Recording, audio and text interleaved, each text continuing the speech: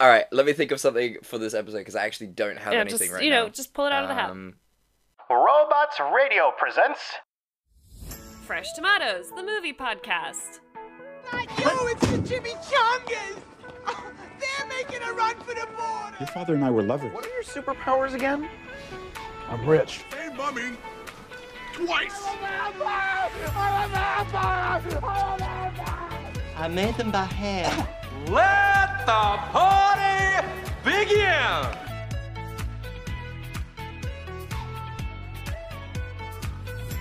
Hello and welcome to Fresh Tomatoes, the movie podcast. The podcast where you think it's the smallest, most crappiest gift under the tree, but holy shit, it turns out to be that experience that you really, really wanted. You know, the big one with all the money and all the sort of shows and, I don't know how to finish this, but it's a good present. It's a good present, you guys. That's Simone LaRue. That's Chad Ekowitz with the most adorable intro yet. I got really defensive in the end because I thought it was going off the rails, so I was just like, come, I'll fight you. If anyone's just like, oh, what a terrible intro, I will fight them. With fists. With two fists. What a great way to confront failure is to just start fighting people. Isn't that just the white male way? Truly. No, you're corrupt. Yeah, I'm sorry, but you've got nothing against me, and also that guy dresses funny, so... Who's really in the wrong This here? is a witch hunt. Yeah, I've got millions and millions of friends. Me in China. We're not talking about anyone specific, guys. Don't even worry about it. No, except the world's on fire, everything's on fire, and we're all dying. But everything's fine. How are you, Simone? I am good, actually. I'm very relaxed. As I told you before we started recording, I have cleaned my whole house, so I'm basically a domestic goddess. Yeah, you're in a house of zen. Mm. Cleanliness starts from the outside and works inwards. Oh, yeah. And it's like a lime and cardamom scented cleaner, so I feel like everything just smells incredible. That's so nice. We got a Christmas themed air spray for the holidays. So our whole house just smells of hope and joy and Christmas spirit. It's lovely. Oh my god. Yeah, it's so nice. Wonderful. And speaking of Christmas, Simone, this week, ladies and gentlemen, we've decided to ease ourselves into Christmas in the only way that Simone and I know how, and that's with Christmas horror movies. And hell yeah. Boy Obi, what an adventure, Simone. What are you doing today? I am doing the movie that you've never heard of, but that got a surprisingly generous review on Rotten Tomatoes. It is Red Christmas from, like 2017? Yeah, 2016, yeah. Yeah, so it's very recent. It got 47% on Rotten Tomatoes. That is generous, y'all. And then 20% audience score, so the opposite of what we usually go for. Do you think that, like, most of the critics who gave them that score are, like, obscenely conservative? Yeah, must be. Yeah. But we'll get into it. Tell the people what you're doing. So I am doing the remake of the 1974 slasher Black Christmas, which is the 2006 Black Christmas. Not to be confused with the movie which we will talk about in last week's, because this episode will come out afterwards, but last week's minisode, the 2019 Black Christmas. It's the one in the middle, y'all. The 2006 Black Christmas. They need to stop naming things Black Christmas because damn, there are now going to be 3 films called Black Christmas, and you're going to just get confused of which one's the good ones and which one are the bad ones. I think it's all iterations of the same concept. I'm pretty sure they're all remakes. Yeah. 1974 one? Yeah. It does feel that way. But we'll get into that on both this episode and that minisode. But this, the 2006 one got 15% on the Rotten Tomato meter and a 38 audience score. So the audience were just like, fuck yeah. And yeah, very opposite to yours. So I'm excited to see where this one goes. Yeah. Me too. And in that spirit, Chad, what are you drinking? I am drinking, and I have to say it in the way that I read it, which is King Goblin. It's an Imperial Ruby beer. It's quite delightful. I love my Goblin voice. The Riddle Goblin. Please do the rest of the episode in that voice, please and thank you. I think it will get very annoying very quickly. It already is, frankly, but I love it so much.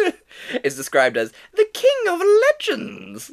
But it's very, very nice. It's got like a nice, like sort of rotund flavor to it.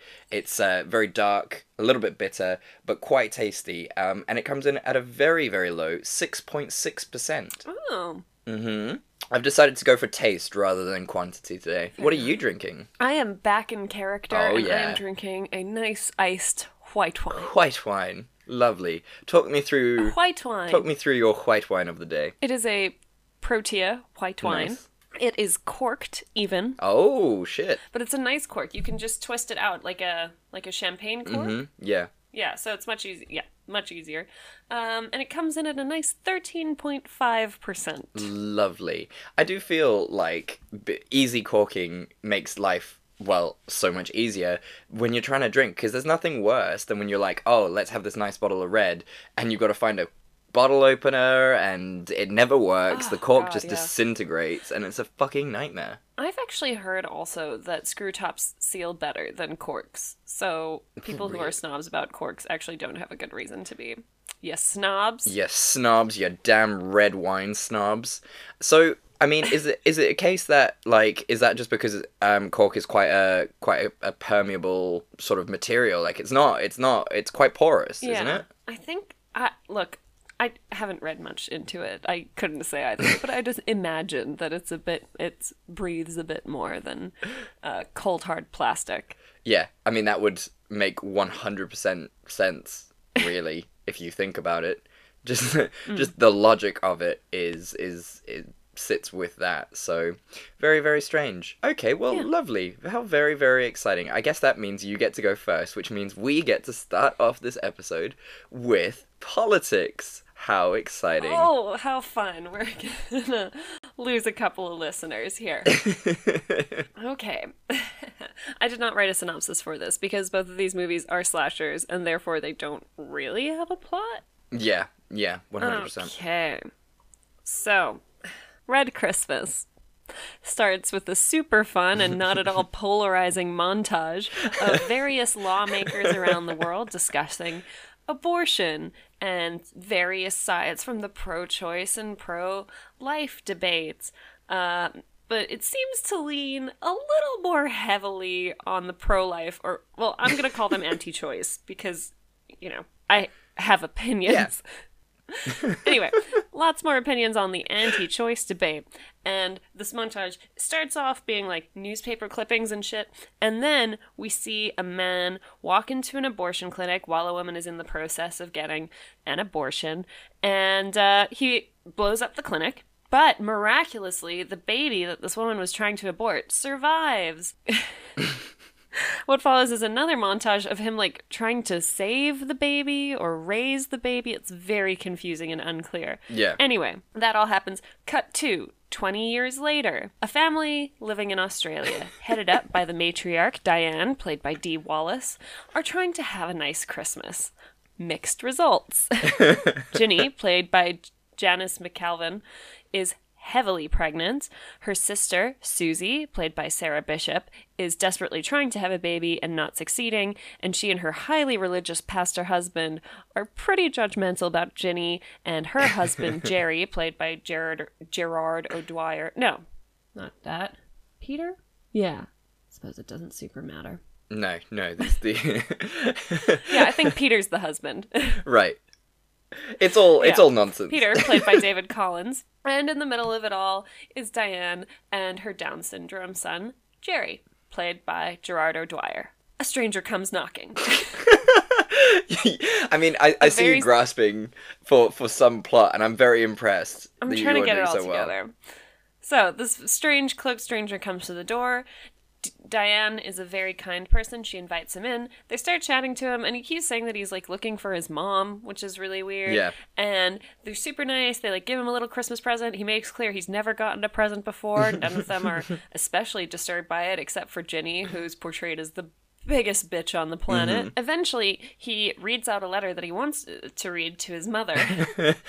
And essentially reveals that he is the baby that Diane was trying to abort 20 years ago. Diane realizes this, kicks him out very cruelly, might I add. That's fucked up.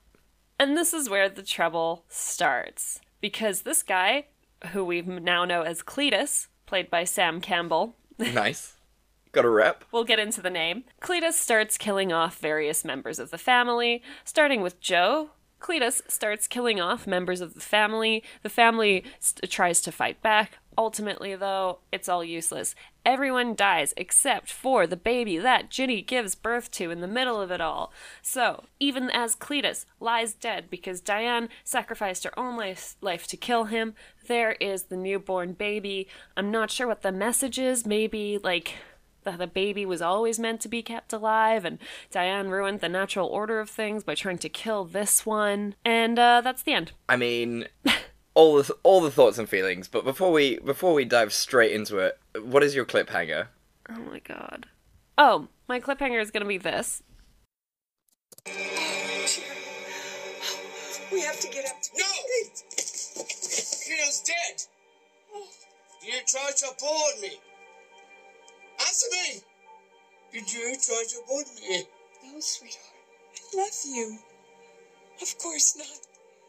Did you abort Cletus because he got Down syndrome? Yes. But your daddy and I loved you. We wanted you. You want to kill me too? No. You want to kill me? No. You don't love me anymore! I do love you. I do love you. Jerry?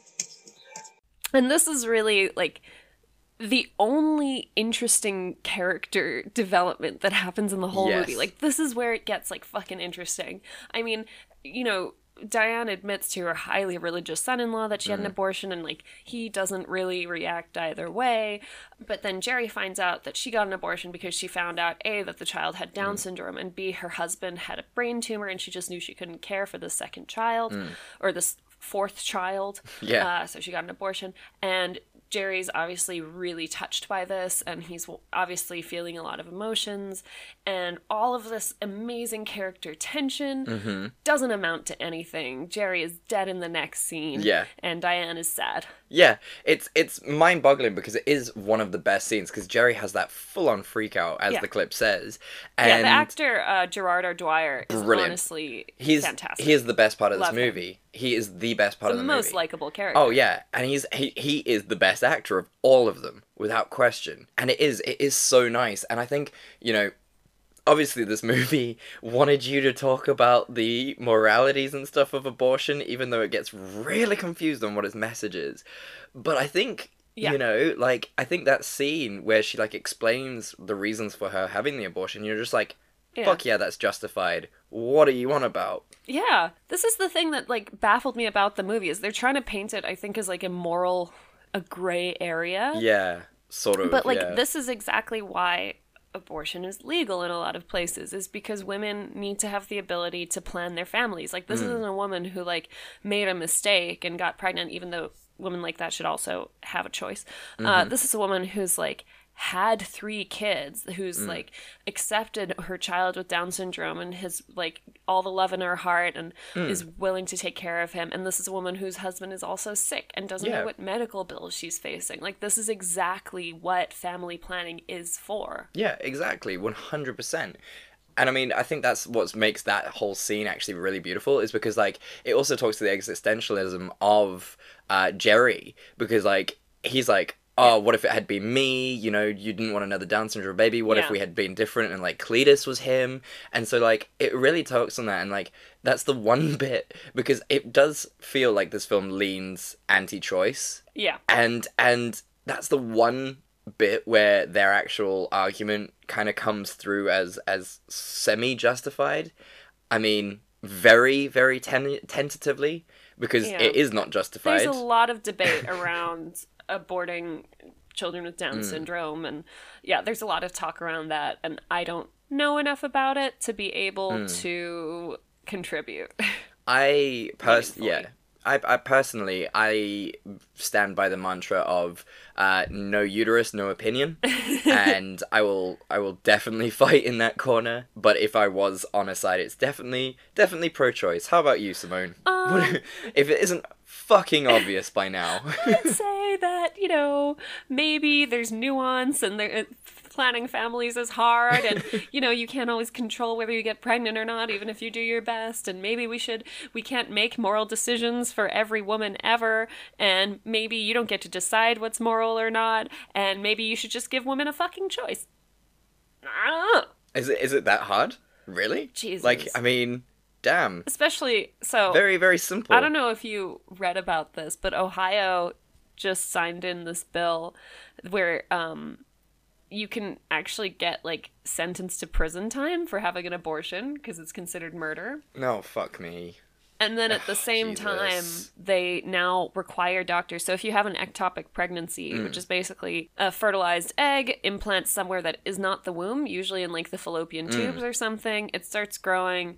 It's not good. Usually they terminate those pregnancies because basically it's growing in the wrong place and it can cause like massive hemorrhaging and death for the mom. And the bill demands that they now try to reimplant this embryo, which is not medically possible. White hot rage is coursing through my veins. It's not medically possible. That's what happens when you have a bunch of people make laws without bringing in women and medical professionals. Oh, Simone. Oh, white. But let's talk about men. Red Christmas. Okay. Putting that aside. Okay, bring it All back. right, Simone. I wanted to set this up nicely and give you another little bit of a quiz, but I haven't prepared it that well, so I'm not going to do that. So instead, what I'm going to do is, because I'm editing this week's episode, I'm going to make my life a little bit harder, and I'm going to put in a clip of Cletus speaking now. Hey. Excuse me, sir? What the fuck is wrong with you, boy? Pardon? What the fuck do you want? And what the fuck are you supposed to be? My name is Cletus. I'm looking for Mother's house. And then I'm going to put a clip of Eddie Redmayne speaking now. Thank you. Thank you to the Academy. I don't think I'm capable of articulating quite how I feel right now, but please know this. Oh, fuck off. There is no difference between the two. I don't know what you have against Eddie Redmayne. I don't know. I don't know why. Like, maybe it's just because he plays every character the same. I don't know. But there's nothing, I don't have anything against him in this respect. I'm just saying that Cletus sounded exactly like Eddie Redmayne. And the whole time I was watching that movie, I was like, oh, is Eddie Redmayne in this? You're so rude. Tell me I'm wrong and I will drop it, but you know I'm right. You know what? I'm not going to go down this road with you. I love Eddie Redmayne. Leave him alone. Well, tell me, apart from Jerry, what did you enjoy about this movie? You know what? It was really cool to see Christmas somewhere that wasn't Northern Hemisphere. As you know and remember, it's summer at Christmas time this side. So we often don't relate a whole bunch to the snowier Christmas movies. No. Where everybody's cold. It's usually fucking criminally hot outside. And everybody is dressed exactly like the people in this fucking movie are dressed. Exactly. Especially Ginny. I actually love Ginny. I thought she was the best great. character. She's like everybody's trashy aunt. Like she's got the floral dress on. She's like smoking weed. And the crazy eye makeup. I loved her so much. Yeah. But like, it was also kind of weird because at one point when like Cletus first knocks on the door, Diane's like, "Oh, come in out of this cold." And it's like what cold, bitch? And everybody's talking about how cold it is outside. And it's like, what are you talking about? It's Australia. It's never cold in Australia. That's not how it works. Not in fucking December. It's so good.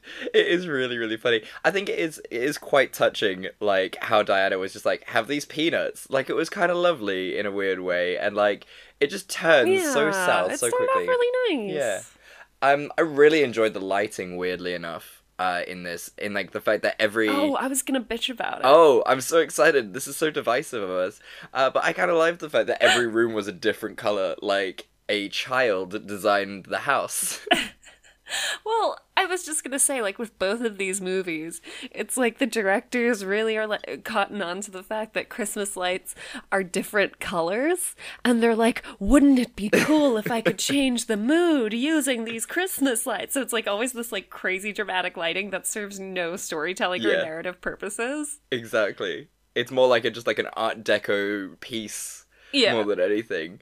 But I kind of like that because it sort of made you really uncomfortable. Well, it made me really uncomfortable, which kind of added to the horror, seeing as like it was just like a very mundane horror story. So I was like, this lighting makes me feel very uncomfortable, and that kind of makes me on edge more than I would have been, I think. Yeah.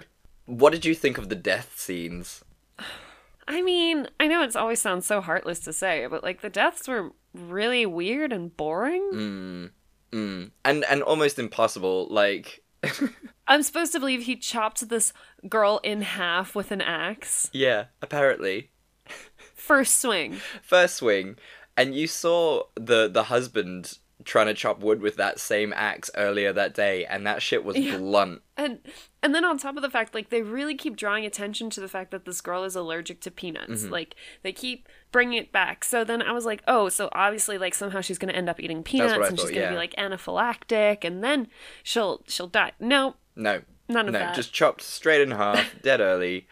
I was really just a Chekhov's gun that they were not gonna fire. No. It was very badly plotted in that respect. Like, also the fact that Cletus just wouldn't die, but then in the beginning he was just like, when someone says to her, she's like, I like your bandages, and he's just like, that's how I keep my skin on. And yet this dude is impervious to death. Yeah, fucking indestructible. Like, it made no sense. He was like the weirdest bad guy of all time. Also, we might as well get into it. The name. Yeah, go on. Cletus the Fetus. Wow. I wasn't even thinking that, but nice. I read it in the reviews, and I was just like, oh, God. Oh, that's depressing. That's very, very sad. Yeah. I mean, also, can we just say, like, the basic premise that he survived the abortion, that's not how abortions work. That's the very opposite of how they work. Also, it's so late term. There is no way.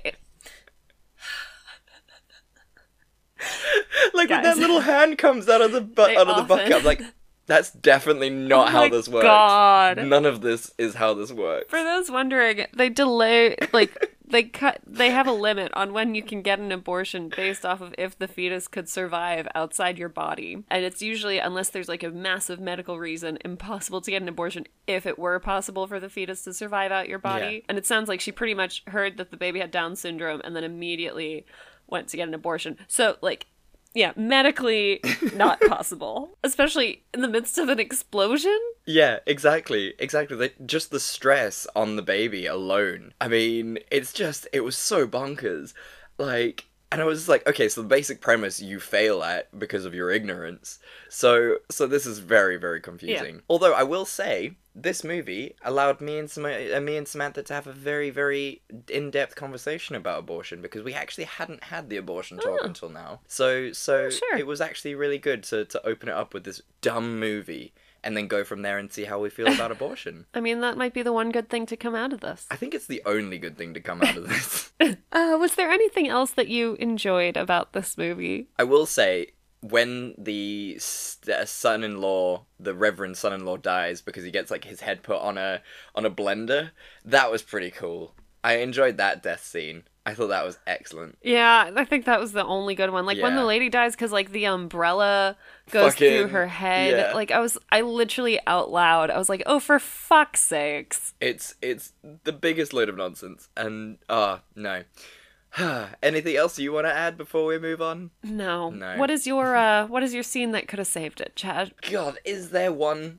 Because I think I don't know if there's a specific scene that could have done this, but it would have just been really nice to have a clearer stance on where they stood, because it definitely feels like it's anti-choice, but then there's so much that says that it's not anti-choice. Yeah. Because, like, I can imagine their thoughts when they were, like, broaching this film and, like, coming up with the script. We're like, all right, well, if we make the aborted fetus the bad guy, then it will show everyone that you shouldn't abort them because this is what could happen. Yeah. But in like, in that, the argument collapses in on itself because that's why you would have bought them. I'm just very confused, and I think I would have just liked something clearer, so I just knew their stance, and then go from there. Yeah. How about you? I mean, they had a really good setup with, like, some interesting character tensions.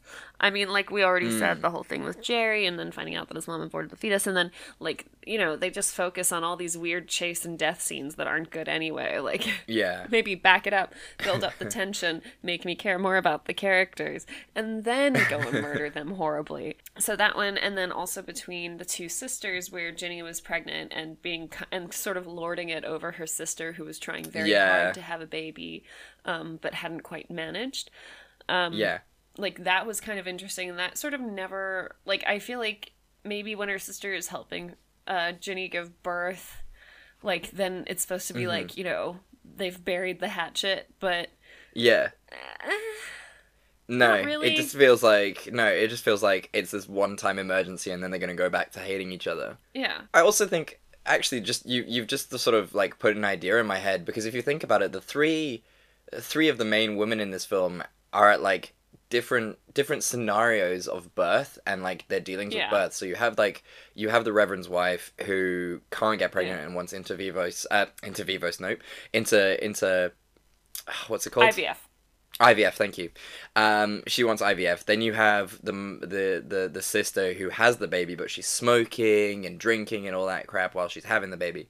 And then you have the mum who has had, like, a bunch of beautiful children, almost had two Down syndrome babies, but, like, was in a horrible position where she just had to abort because she just couldn't be able to do it. And I think that really could have been also developed because that's really beautiful. Like, it's a really solid setup. Yeah, and it's like, but what are you trying to say with this? What are you saying? Oh, and then there's, like, a whole weird setup where, like, the pastor husband was a bit of a voyeur and, like, clearly maybe had a little bit of a crush on his sister-in-law. That's not really explored at all. Yeah, and masturbates in the cupboard. That just sounds really icky to me. That was gross. Like, the cleanup alone. I know, sorry to bring the podcast down a level. But I mean, also, did you notice, like, I don't know if they were trying to send a message, again, because this movie isn't clear, but there was a coat hanger on the cupboard door, and I don't know if that was, like, a message. Oh, God, I hope not. I really hope not. Do you think they were equating masturbation with abortion? Yeah, to back alley abortions, yeah, maybe. Yeah. They're as bad as each other. Insanity. Who wrote this? Would you watch it again, though? God, no. Yeah. It's just tough to watch, really. I think that's the worst part about it, because it's so confusing. Yeah. Yeah. Yeah, it's super... Yeah, I wasn't entertained. I spent a lot of the time being like, wait, what? And then, like, you see how they die and you're like, oh, come on. Yeah. And, yeah, I felt a lot of emotions, and none of them were emotions that I think I was supposed to feel. No, exactly. And I think when you're thinking about Australian horror films, there are so many much better ones out there. You don't need to be sitting at this sort of C-grade rubbish that has this really confusing message. Yeah. Awesome. Well, thank you for that. Thank you for bringing that into our lives. I really appreciate it. I can only apologize. No, look, it had this very nice debate between us. We had a good tete-a-tete, as it were. A little chit-chat. Little chit-chat. Rated M for mature. Because we don't believe in scripted advertisements, we're gonna do this raw. I'm regretting this decision. No, you're not. This is the DL Weekly Gaming News. There's nothing to regret here, because it's your source for everything in the gaming world. Every week, we bring it to you. Unscripted. Unfiltered. That's why it's rated M for mature, right, Brenna? Among many, many other reasons. I am one of your hosts, Jameson.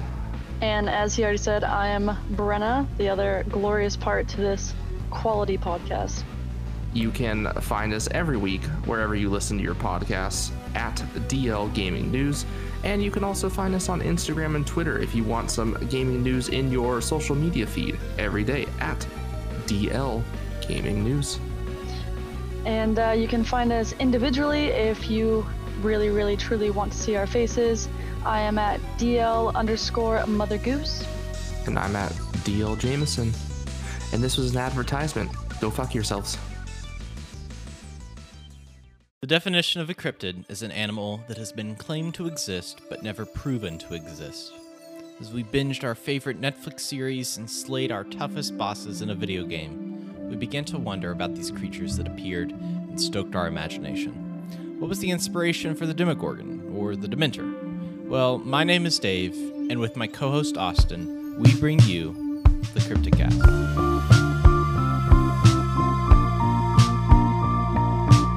Every other Wednesday, we will bring you some information about our favorite modern cryptid. From TV to movies to video games, we explore nerd culture through the lens of extensively suspicious knowledge in cryptozoology. Find us on your favorite podcast service under the name The Cryptidcast, and follow us on social media at _Cryptidcast. Come join the growing community of Cryptomania. So, shall I tell you about Black Christmas? I wish you would. I imagine your synopsis is also relatively short. It is actually, surprisingly. I started off well. I started off like, nice, we'll do chunky paragraphs, and then towards the end I was just like, one line. Everyone dies. So, everyone dies. Okay, so here we go. Black Christmas follows a group of sorority sisters over Christmas as they hunker down through a storm so bad that it's wiped out all cell coverage and reduced the chances of leaving the house to nil. The sisters are Kelly Presley, played by Katie Cassidy, Melissa, played by Michelle Trachtenberg, Heather Fitzgerald, played by Mary Elizabeth Winstead, and Dana, played by Lacey Chabert. The movie opens with Claire, played by Leela Sylvester, being viciously murdered. She is strangled to death by a plastic bag and her eyes are gouged out. The rest of the sisters do not hear this happening as they are all downstairs sorting out the Christmas presents. The house mother, Barbara, played by Andrea Martin, desperately wants this to be a good Christmas, but the rest of the ladies do not seem to be that interested. As per her tradition in the house, Barbara puts a present out for Billy Lenz. Billy was a previous occupant of the house who, perhaps rightfully so, lost his mind, killed his mother, and ate her. You see, Billy's mother, played by Karen Conoval, never liked Billy. He had a unique liver disease which turned his skin yellow. She would verbally abuse him and lock him in his room for long periods of time. Later, she kills Billy's father. Billy witnessed the murder, and fearing that his mother would do the same to him, decided to hide up in the attic. When Billy was older, Billy's mother raped him. She then became pregnant with Billy's sister/daughter, Agnes, played by Christina Krivici when she was young, and Dean Friss when she was older. Sometime later, Billy came down from the attic and murdered his mother and stabbed Agnes's eye out. He then went further and cut out the pieces of his mother's flesh using a Christmas-themed cookie cutter, cooked the meat, and ate it. Billy was then arrested and is now kept in a high-security mental health prison. At the high-security prison, we see that Billy has now escaped and is making his way home for Christmas. What follows is a brilliant story where many of the sisters die horrible and violent deaths. During this time, Lee Colvin, played by Kristen Cloak, appears on the scene. She is Claire's sister and will not leave until Claire is found. She and Claire, a step-sibling, with about 10 years of age between them. As such, they never really had a relationship, and so this was Lee's one chance of trying to build something between them. Also, Kyle, played by Oliver Hudson, who is Kate's boyfriend, keeps coming round. We don't like him, and he is a dick. In the end, we learn that Billy and Agnes are now working together and want to essentially just kill and eat everyone. They almost succeed, but Lee and Katie survive. After all the fisticuffs and fighting, Katie and Lee are taken to hospital, believing that Agnes and Billy are dead. Turns out they are not. The rest of the movie is a massive spoiler, so I'm going to end it here, but, I mean, it's a horror/film, so you kind of know where it's going to go from there. Yeah. But, the end. What's your cliffhanger? So it was a tough one to choose, and I'm still debating which one to go for. But I'm gonna go for the one, this one.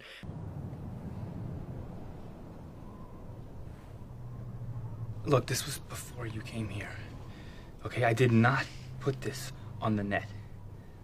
A guy in my work, he got pissed off at me, and he stole my tapes. Tapes? Kyle?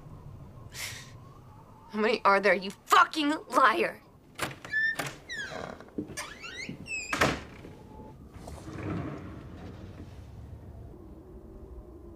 I can't even believe that this person is you.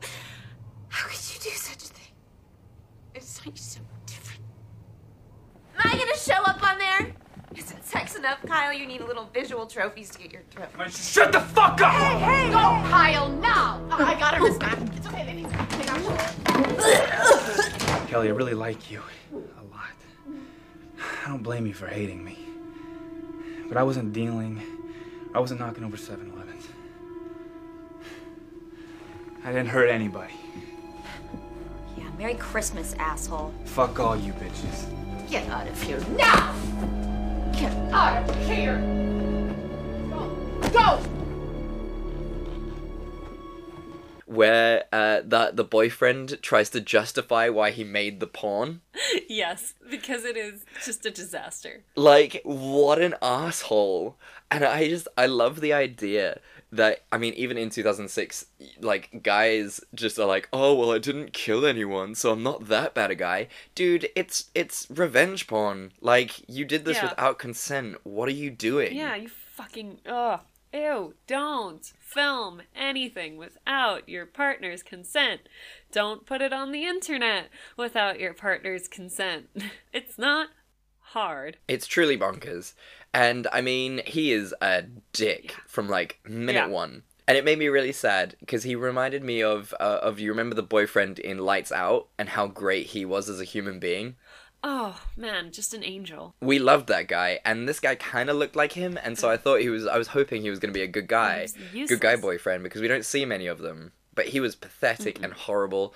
And, yeah, I mean, just, I think he was the worst of all the characters, including the murderers. So, what do you think of the whole, murderer origin story? I think he's justified, to be honest with you. I think that is a weird form of self-defense, if I'm honest. You know, his mother kills the father in front of him. She locks him up in the attic. He's completely malnourished, and then she rapes him. Yeah.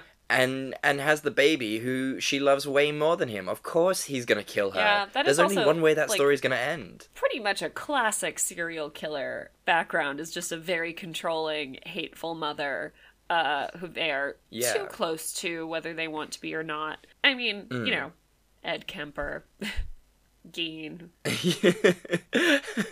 to name a few. Yeah, just to name a few. Yeah, so I think he's justified. I'm kind of on Billy's side. How do you feel about the whole thing? Right up until he starts murdering all of the sorority girls. Yeah, okay. Yeah. Just before then. Yeah. I'll give you that. How about, do you feel the same way? Yeah, up until he's in prison, and maybe he shouldn't have killed his, blameless sister-daughter, Sister-daughter? Like, well, he, that was eating her eye. I mean, why do you think he was a cannibal? Do you think it is just because he lost his mind? I mean, I honestly have no idea, to be, like... Some people just have it in them. They're like, you know what I should do is eat this. That's true, and to be fair, it would solve the hunger problem. That was a really but that scene where he's eating the cookies that he made out of his mom's baked flesh. As I'm thinking about it, I'm actually nauseous. When he's like, no, That's hilarious. I think it's really funny as well because I was gonna be like, oh. But that was genuinely gross. Disgusting. That, well done, guys. The effects. They did a good job. But I was gonna say, and then I remembered you're a vegetarian. I was gonna be like, but Simone, it's just essentially steak. But you're a vegetarian, so that argument fails hard. But the way that they had it looked like leather almost, like the way the skin twisted. Yeah. Ooh. Can we not? I'm actually feeling we'll move swiftly on. So gross. I think all of the ladies in this did an exceptional job. Not one of them was at fault. It was actually quite a star-studded little cast. I loved the cast in this. Mean Girls, Final Destination, fuck, what a great group of people. Yeah, Katie Cassidy, I think she was in Supernatural and yes. Green Arrow, obviously Gretchen Wieners from Mean Girls, obviously Mary Elizabeth Winstead from Everything Good. She's incredible. I love her as an actress. Yeah. Yeah, super, super impressive. Yeah, and the house mother, I'll get her name again. Oh, she was so cute. She's in Great News. Oh, is she? Okay. Well, I've closed my page, so I'm not going to open up again because I sent it as an email attachment. But she was in the original. She was in the original Black Black Christmas, which is really cool. Like the director invited her back. Yeah, it's really, really nice. Like, he tried to get as many people back from like the original movie as he possibly could, and it was just her. But yeah, it's just like a nice callback. It was just like a really cool little callback. What did you enjoy about this movie? I mean, the deaths were slightly better in this. Like, I kind of felt it a bit more, and I think they did a better job with the characters and making them a little bit more interesting. That being said, like, I don't know, like sometimes maybe I'm just, dead inside, but sometimes slashers just feel like really boring. Like, you're like, oh, is this person gonna make it? Nope. Yeah. Oh, look at her go outside, wonder what's gonna happen to her. Oh, there she goes, she dead. And like, that one. Yeah, it was very predictable. Yeah. No, you're so right. And I know they're supposed to be. Yeah, I mean, like, I was gonna say, like, this is overall just, like, a really fun romp, it really sticks to the traditional kind of slasher vibe of, all these innocent ladies are stuck at home and there's a murderer in the house kind of thing, and, but it would have been nice, especially because it's a remake, to have, like, it modernized. Like, I think that's what's really nice about the Scream franchise, is that they try to modernize it and tweak it every movie, and then when they did the TV show, like they tweak it for a modern generation, which makes it believable. With this, it was just kind of like, okay, well, it's just more of the same, like you said. Yeah. I mean, and a lot of the deaths were extremely similar as well, so like, yeah, we get it. He has an MO. Yeah. Yeah.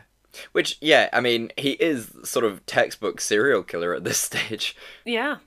To be fair, it is very true to life. Yeah. I mean, except, there are very few serial killers that go full. I guess Ted Bundy actually did go into a sorority, so never mind. I'm wrong. That was one of his biggest mistakes. Good old Mr. Bundy.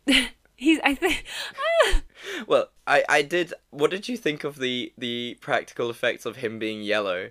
Because I feel like only Sin City really pulled off that whole vibe, and it was because everything else was black and white. Yeah. Like, there was times where But it just looks silly. It looks really silly, and there was times where his eyes, like, the whites of his eyes were yellow, so they obviously just didn't code it right and, like, color code it correctly, and I was just like, oh, this is rather terrible. Also, I'm pretty sure it's not how jaundice works. Like, I'm pretty sure that they can, help. Yeah. That's correct. Like, that's the thing, like, they were just like, it's a super unique liver disease, and I was like, jaundice is, most kids kind of get that. Not most, but a lot of kids get that. Yeah, like, you just give them a vitamin K shot and, like, move on, don't you? Yeah, pretty much. I mean, it's really, like, correctable. I don't think, many people, grow old having jaundice. Like, you don't see yellow people walking around. What do we know? Yeah. Well, I mean, clearly we don't know nothing. Apparently abortions can give birth to live babies, and jaundice is a freak sort of thing. Oh, horror movies at Christmas are a mess. Are they not? Oh, man. And again, also, just gratuitous use of the different color lights to make it exciting. And did not work. Yeah, that's true. Yeah. I kind of, like I was saying, like, I did enjoy the fact that it was just, like, the classic sort of slasher vibe of, 5 to 6 hot young females running around and away from a horror, from a murderer. Just classic, keep it basic, done. Yeah. And in all fairness, this movie didn't really do what a lot of slasher movies do, which is almost like fetishize how they die. Yeah.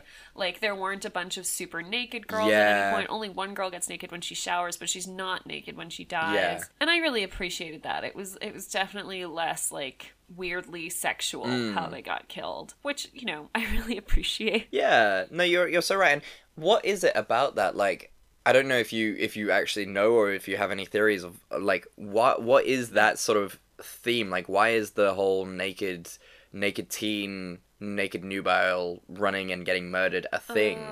I mean, first of all, it's just like the male gaze. Oh, right. But also, like, slashers traditionally do punish women for being sexual. Right. Yeah. And then on top of that, it's like a weird, like, it's a power thing. It's essentially like kind of rape, but just portrayed in a different way. Right. Like, usually it's like a knife, which is very penetrating. Right.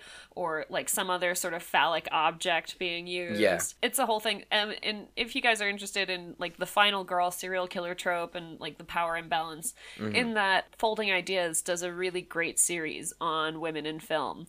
And he does one on the final girl, and it's amazing. We shall try at least to add that to the footnotes. Yeah, we'll link it. Women in film, and so that you guys can have a look, because I mean it is a really interesting thing, and I mean I've said it for years, the fact that like horror movies are really on the cusp of new and exciting developments in film, because they have to keep it new, because so many get turned out every year. It just has to just keep going, you know? It has to develop. And directors are kind of waking up to the fact that like it's not really enough anymore, that they're just like, oh, this girl had sex, now she's dead. Like, it's getting, thank God, finally a bit more nuanced. Exactly, you're so right.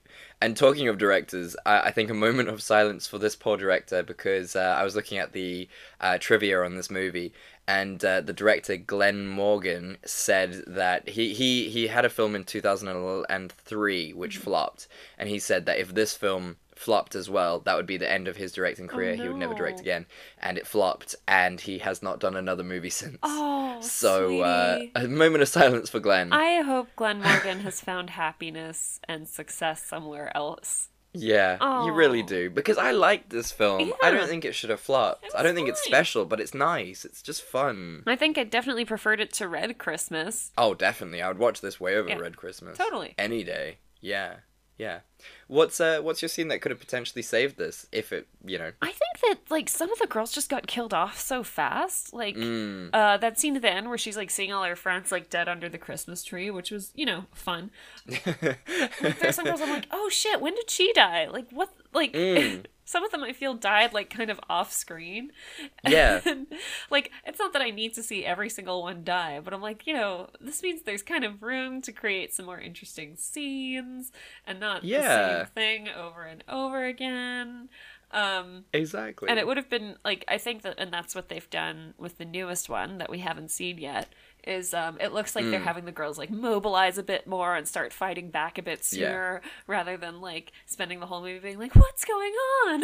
Yeah, exactly, like, dumb woman brain. Yeah, exactly. It looks like they're, you know, gonna start fighting back sooner, which I think always makes slashers more entertaining, is when, you know, they get a couple of hits in. Yeah, exactly. You know, who is actually gonna win? Is it gonna be the serial killer or the female? Yeah, it's very exciting that way.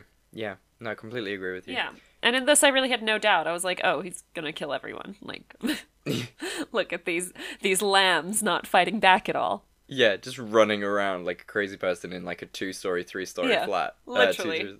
Oh, yeah. I don't know. I don't... And what's your scene? Personally, I don't think there was anything that could have saved it. I think it's great how it is. Don't change, like, the dynamics or anything. I mean, it is what it is. It's Black Christmas. It's like a remake of a 70s slasher. You know, maybe, like you said, have them fight back. Have them actually do something. But, like... You know, overall, it's just fine. You know, it's never going to be Oscar winning, so don't pretend that it is. And I don't think it tries to pretend that it is going to be Oscar winning. It just does the job of a Christmas slasher movie. Yeah. Yeah. Would you watch it again? Sure. Yeah. Why not? Yeah, Christmas exactly. Day, after or before lunch, you're waiting for stuff to come out of the oven. You'll just chuck something on. You've already started drinking. You know.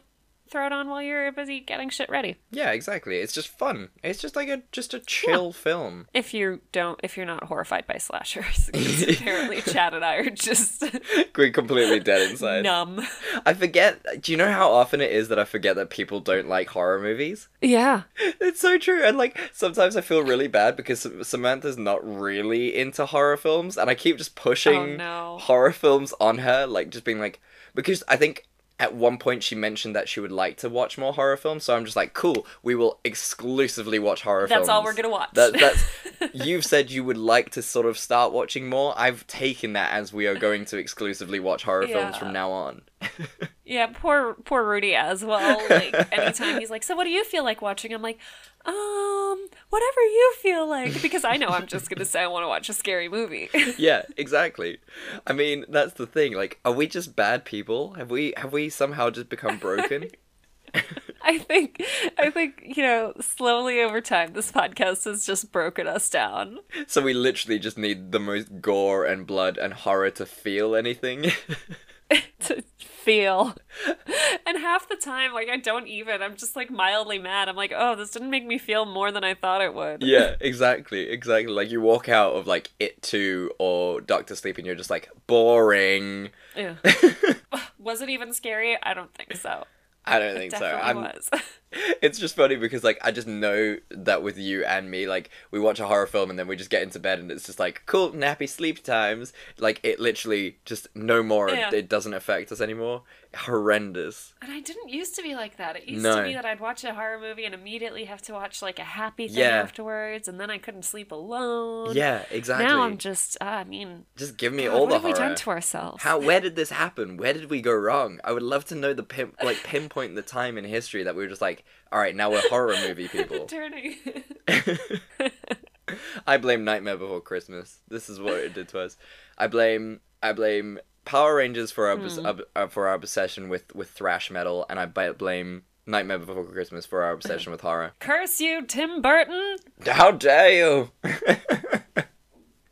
So, Simone, somehow we did it again. Merry Christmas. Merry Christmas. It's in a series of what's going to be so many fun Christmas movies. I'm so ready to enjoy this Christmas period with you. You know, I've changed my tune. I'm gonna embrace it because, you know, you can't fight it. Yeah. Christmas movies, they're everywhere. You can't fight the Christmas spirit, Chad. I would never fight the Christmas spirit, but I will always fight Christmas movies, except now that I'm giving in. I'm thinking of trying to drink a couple more Christmas-themed drinks while we record. Yeah, I think that's a good idea. I think eggnog and other Christmas-related beverages are a thing. Agreed. So, Simone, what is your optimistic thing for the week? My optimistic thing for the week. Oh, it was my sister's birthday on Tuesday. Mm-hmm. Happy birthday, Max. Happy birthday, Max. And it was so fun. Well, I mean, she had like a big party on the weekend and I was too sober for it. So like, I wasn't the most fun person. But then she came over for dinner on Tuesday night, which was a bit of a disaster because my stove ran out of gas. No. Yeah, that really nightmare. hurt. So we had to improvise some food and like make a plan. But we did have Krispy Kreme donuts, which oof. What a dream. What an absolute treat. I love a Krispy Kreme. How do they get them so fluffy? How? But we watched Baywatch. Oh. The new one with what a film. Dwayne The Rock Johnson and Zac Efron. Fuck me, it's so funny. It is a delight. Fucking hell. It's so self-aware. It's so funny. It's so sassy. It's so sexy.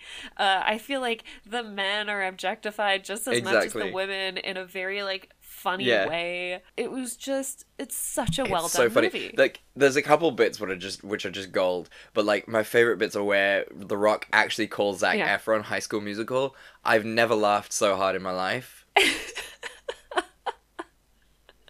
I loved it. So, like, The Rock and Zac Efron were so funny together. I always forget, like, how funny Zac Efron actually is. Yeah, but he's brilliant. He is so talented. And The Rock, too. Like, it was kind of fun to see him because he's usually, like, the nicest dude, and I think they played on that a bit in the movie. But it's also fun to see him just be, like, really sassy at someone. Yeah, exactly. It's so good. And, like, there's also that scene where he's, like, he becomes, like, a phone salesman, and he's just, like, and it's got all the 3Gs and the 4Gs and the Wi-Fi's, and it's so fucking funny, that film.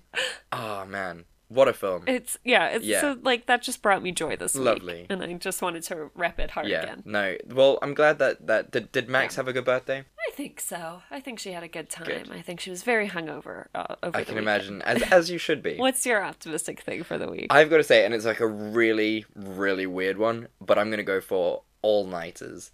I had an all-nighter this week where, like, last night, not drinking, Jesus Christ, I'm too old for that. No, working. I didn't think. Last night I was just like, I a shit ton of work to do, so what I'll do is I'll just stay awake as late as I can and just power through and get everything done. I live tweeted it, which for my own benefit, because I only have like 38 followers on Twitter, so it was for my own benefit more than anything. But it was just really nice. Like I started like working at like 7 o'clock in the evening, and I finished at 2, and I got like 90% of my shit done. So like I woke up today and I just felt amazing because like I had little to no commitments to actually do, so I could like wake up when I wanted. I made a lovely frittata for breakfast, and then I went shopping with my mom for like groceries and stuff, and like there was just no stress in my life because I didn't have to be like, holy shit, I've got so much to do and I need to come home.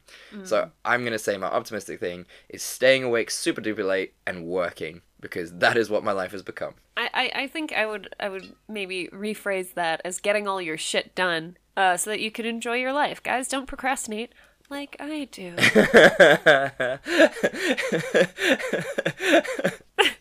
It's so funny. Well,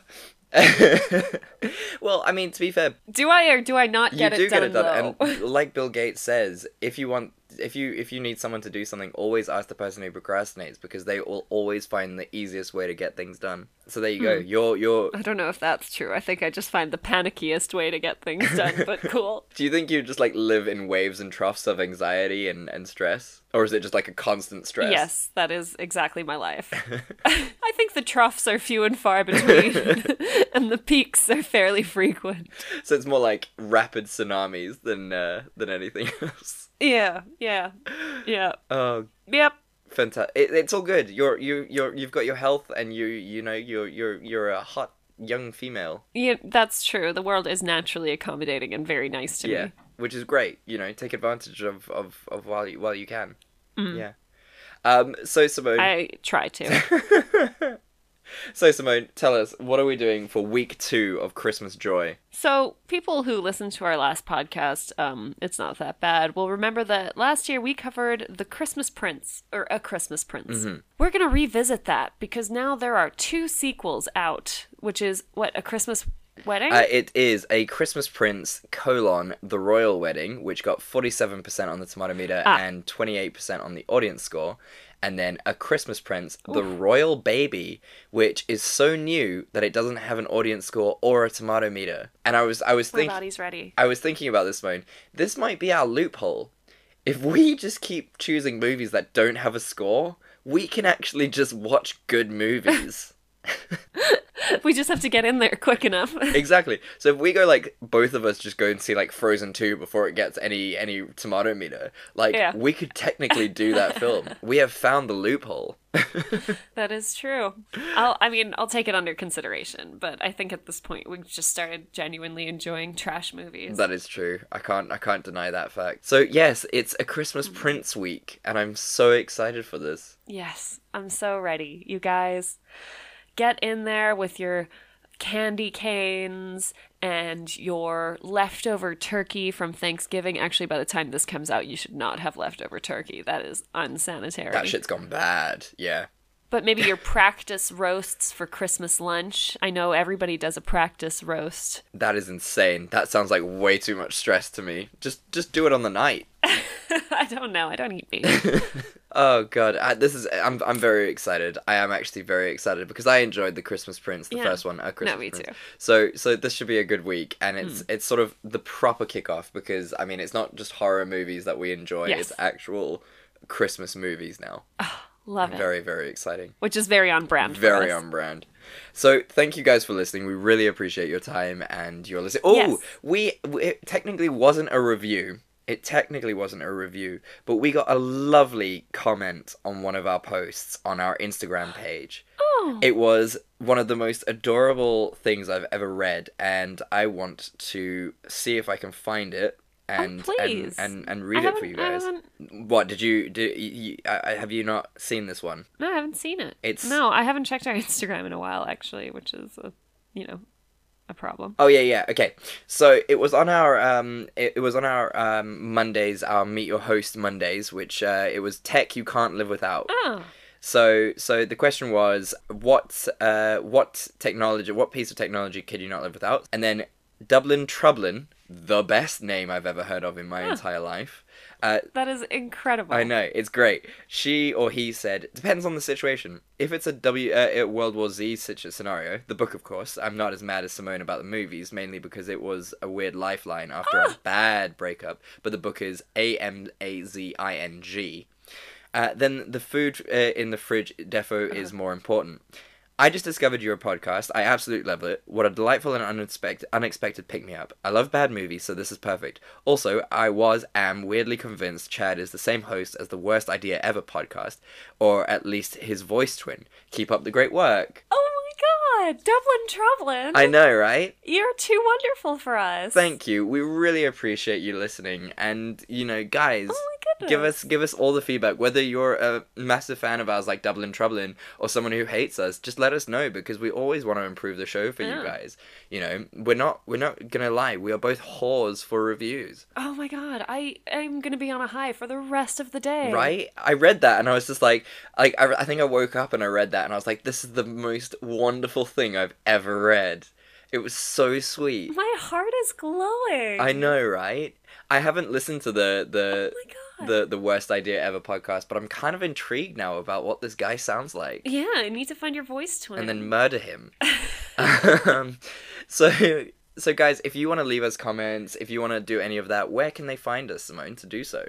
You guys can follow us on Facebook or Instagram at Fresh Tomatoes Podcast, on Twitter at Fresh Tomatoes MP. You can email us at freshtomatoespodcast@gmail.com. You can come hang out with us on the Robots Radio Discord server. Yeah, do it, you guys. And we really appreciate you guys when you do leave us comments like that. I mean, you literally heard Simone's reaction, live, how she actually feels. You did not see how I was holding my face in my hands out of sheer joy. It was proper, Macaulay Culkin holding her hands to her face, happiness. Yeah. You guys, you kind of made her Christmas. So please do write in, tell us how you feel. You did. And as we say at the end of every episode, we love you and there's nothing you can do about it. Goodbye.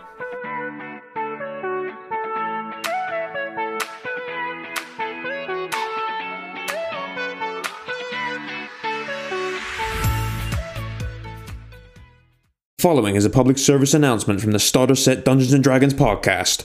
This is your D&D campaign. This is the Starter Set podcast. You know how poison frogs don't lick each other's backs? So it's Howl's Moving Castle with a face. Hey there, I'm Great Mandibles. Because one of the party speaks Abyssal. You're all going to die. And then adventure falls into your lap. Plop. This is your D&D campaign after listening to the Starter Set podcast. So join Sam and Ed every Friday on the Starter Set podcast for prime Dungeons & Dragons content. Any questions?